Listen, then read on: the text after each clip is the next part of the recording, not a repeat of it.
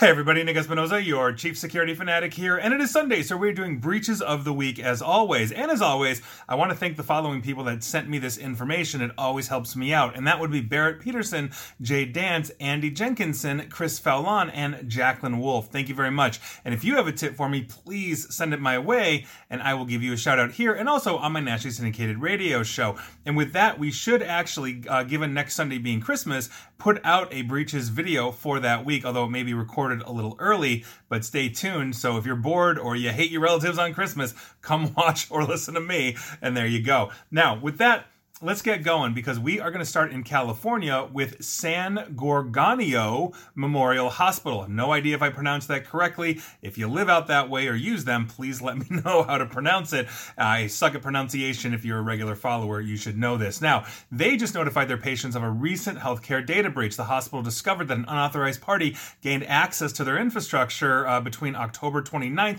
through November 10th of this year. They copied out documents basically during that time. So it's looking like ransomware, although the article did not state that. We are talking about anything you can think of personal health information, such as names, addresses, medical records, visit ID numbers, health insurance information, clinical information, dates of birth, and et cetera, et cetera. The investigation is ongoing, but it said it would update patients if there is anything else that has been breached that they know of. So heads up to you if you use the San Gorgonio Memorial Hospital in California. Moving on, let's head on over to New Mexico and basically their state regulation and licensing department, because the state regulation and licensing department has started mailing letters informing customers of a cybersecurity breach in October that potentially exposed the personal information of 220,000 accounts in the state of New Mexico. Now, officials observed suspicious activity on October 7th on the agency's network, and obviously they took immediate steps. And I quote, "In abundance of caution, we wanted to make you aware of the incident, since some of your information could have been involved, such as your name, address, social security number, and other identifying information." End quote. So heads up to you if you live in New Mexico and have used your state regulation and licensing department for all your regulation and licensing needs. Moving on, let's give an update on K. Smith. This is the massive supply chain healthcare breach that happened a while back. An update because obviously more are declaring, and now we've got Multicare, which is a large regional health network in the state of Washington, Tacoma, East Seattle, et cetera, et cetera. So heads up to you if you are a Multicare patient in that state. Moving on, let's talk about Hope College in the state of Michigan, because they discovered potential unauthorized access in their network targeting individuals' personal information, according to college officials this past Thursday. Now, the information believed to be at risk is names, first and last, and as well as dates of birth, social security numbers, driver's license numbers, student ID numbers. No financial information, according to the college, was at risk. So hopefully, Hope College will get back on their feet. I hope.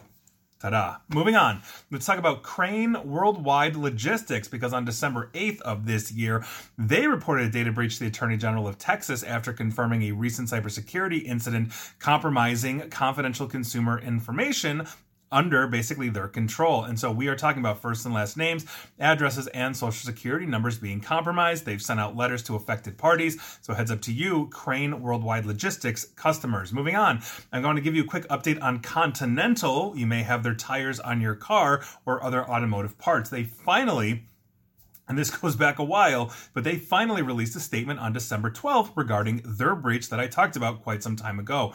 Quote, Continental was targeted by cyber criminals. The company was able to avert the attack early in August and restore the full integrity of its IT systems. Continental's business activities were not affected at any point. The investigation of this incident has since revealed that despite established security measures, the attackers were also able to steal some data from the affected IT systems. So in other words, they might have thwarted a ransomware event through it, but they still had stuff stolen. That was not basically discussed in the release that I read in full. So we'll see what happens, but heads up to you, Continental employees and purchasers.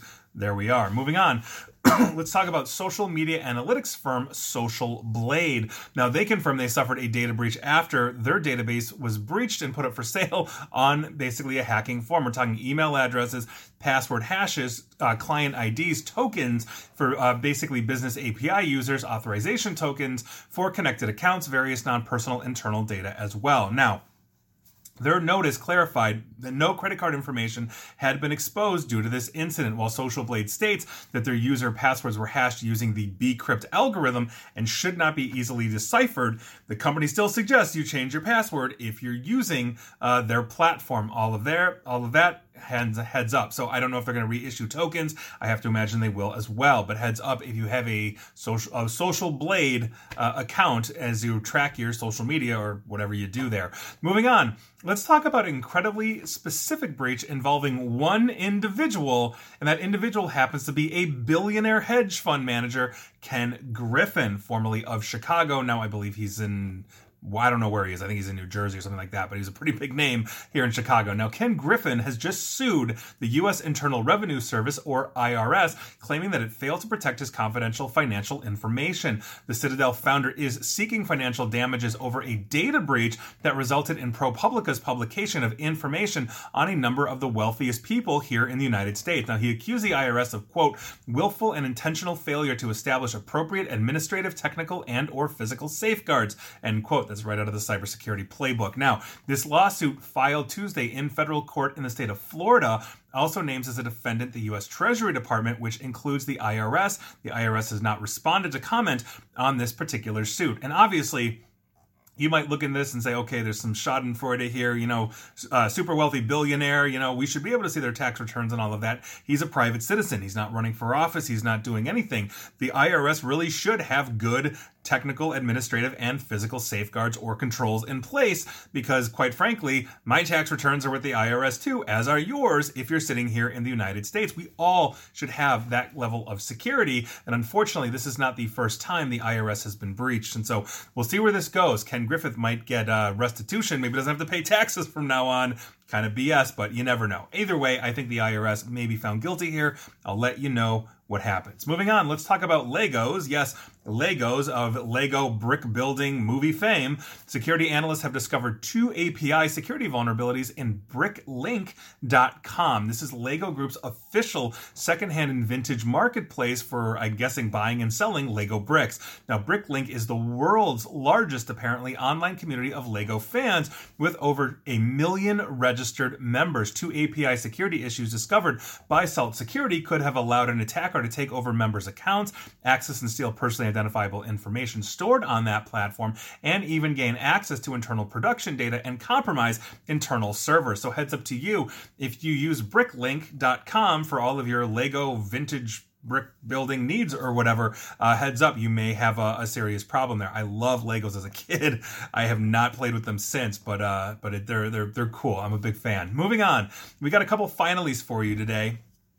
The first one is the Ukrainian government, and this one is actually really interesting because, as you know, they are under attack by the Russians, and it's not just kinetic warfare, it's cyber warfare as well. And here's what's going on. The Ukrainian government entities were hacked in a targeted attack after their networks were first compromised via Trojanized ISO files posing as legitimate Windows 10 installers. If you didn't know, in just the most layman of terms, you can basically take a CD or DVD and create an image of it. It's called an ISO file, and then you can mount it to do things like install things or make backups of your CDs or DVDs. And so a single ISO file could be an installer for an entire operating system, or you can take that ISO and put it back onto a DVD or a CD and pop it in and boot it up and install. That's what we're talking about. Now, these malicious installers delivered malware capable of collecting data from the compromised computers, deploying additional malicious tools, and exfiltrating stolen data to attacker-controlled servers. Gee, I wonder who hit them. Now, one of the ISOs, interestingly enough, pushed to this campaign was hosted on Toloka.to. It's a Ukrainian torrent tracker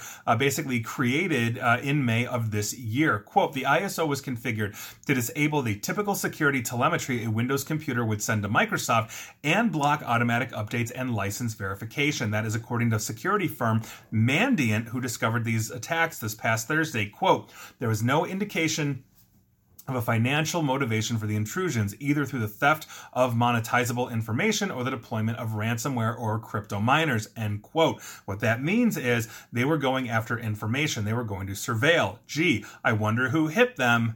in an active war zone. Now, while analyzing several infected devices on Ukrainian government networks, Mandiant also spotted scheduled tasks set up basically in mid-July and designed to receive commands that would basically be executed via PowerShell. There's a lot of threat detection systems out there that will not basically threat or detect threat or isolate PowerShell launches.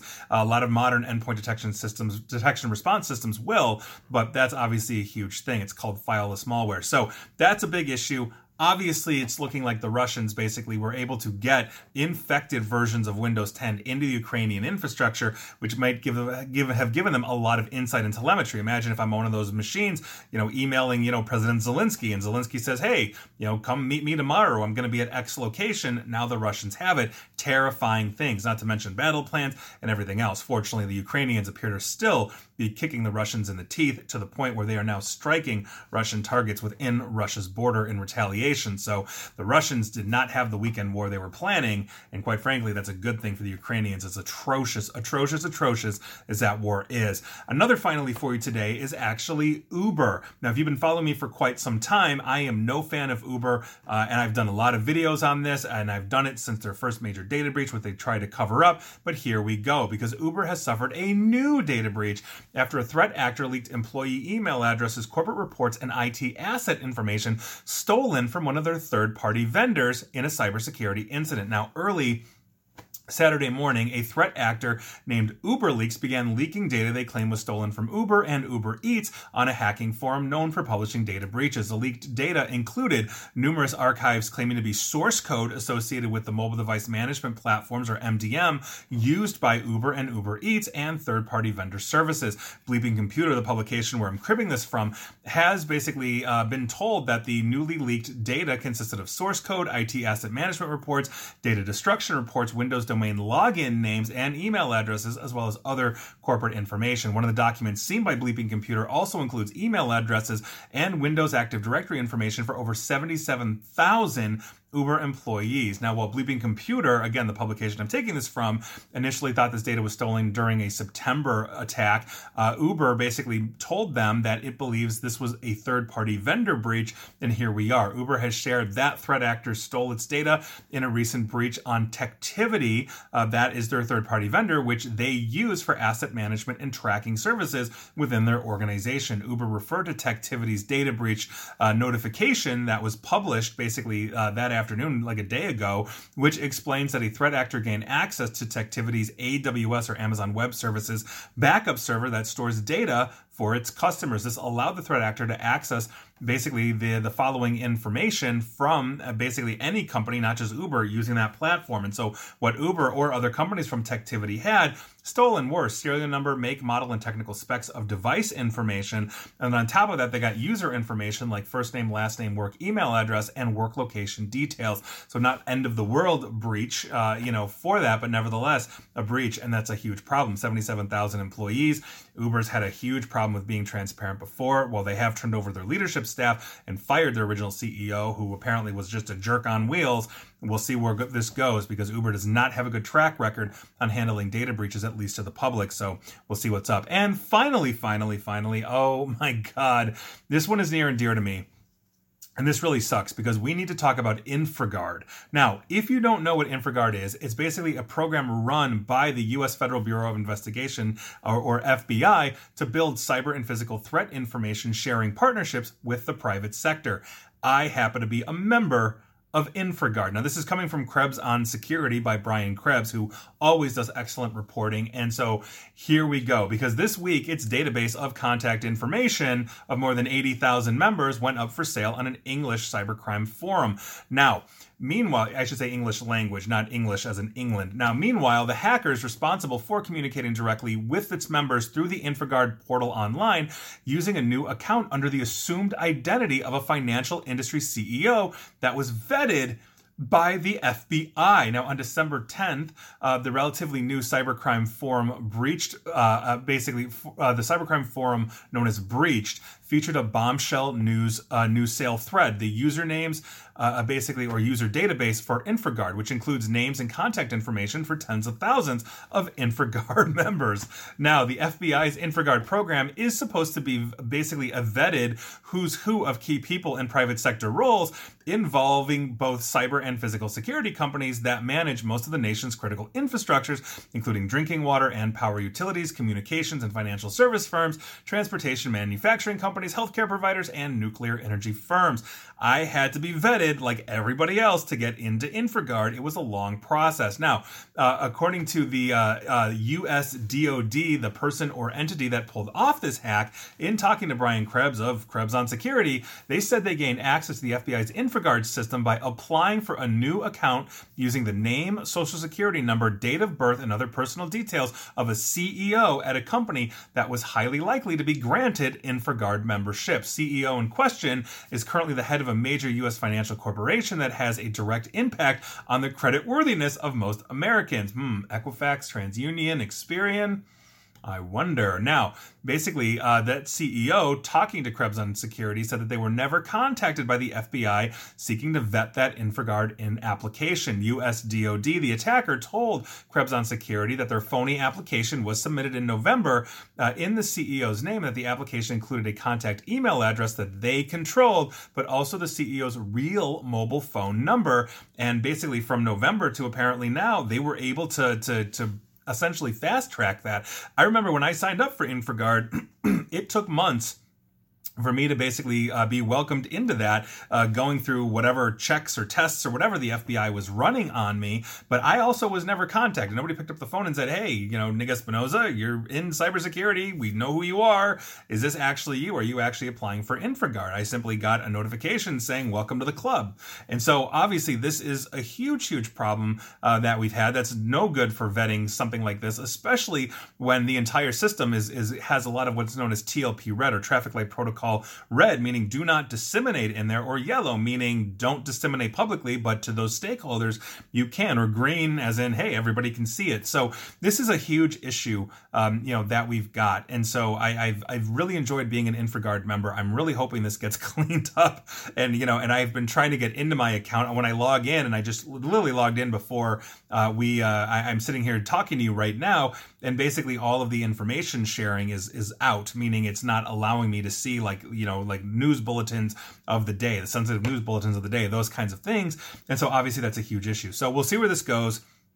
Hopefully InfraGard will, get this straightened out, but I would love to know what personal information I publish in that portal that now an attacker has. So this is obviously a huge thing. And on top of it, we're not talking about just, every, Tom, Dick, and Harry here. What we are essentially talking about are people like me that are in cybersecurity in very sensitive positions, dealing with very sensitive critical infrastructure at the government or private sector level, and that we are all charged with defending whatever it is we defend. So this is a huge problem, because now we've got, 80,000-ish, members of InfraGard here in the United States that will be targeted, potentially with phishing and everything else, meaning as we are defending, what we have to defend, we now have to defend ourselves at a much higher level. Not that we all shouldn't be wearing tinfoil hats and drinking our own Kool-Aid, but you know what I mean. So obviously that's a huge thing. Those were your breaches of the week. Crazy week as always. And InfraGard, you're just breaking my heart this week, but I'm hoping we're going to get back online sooner than later, more securely. Obviously, I'm happy to go through revetting if I need to, because I'm legit. And as always, stay safe, stay online, and please attempt to stay private. Thanks, everybody.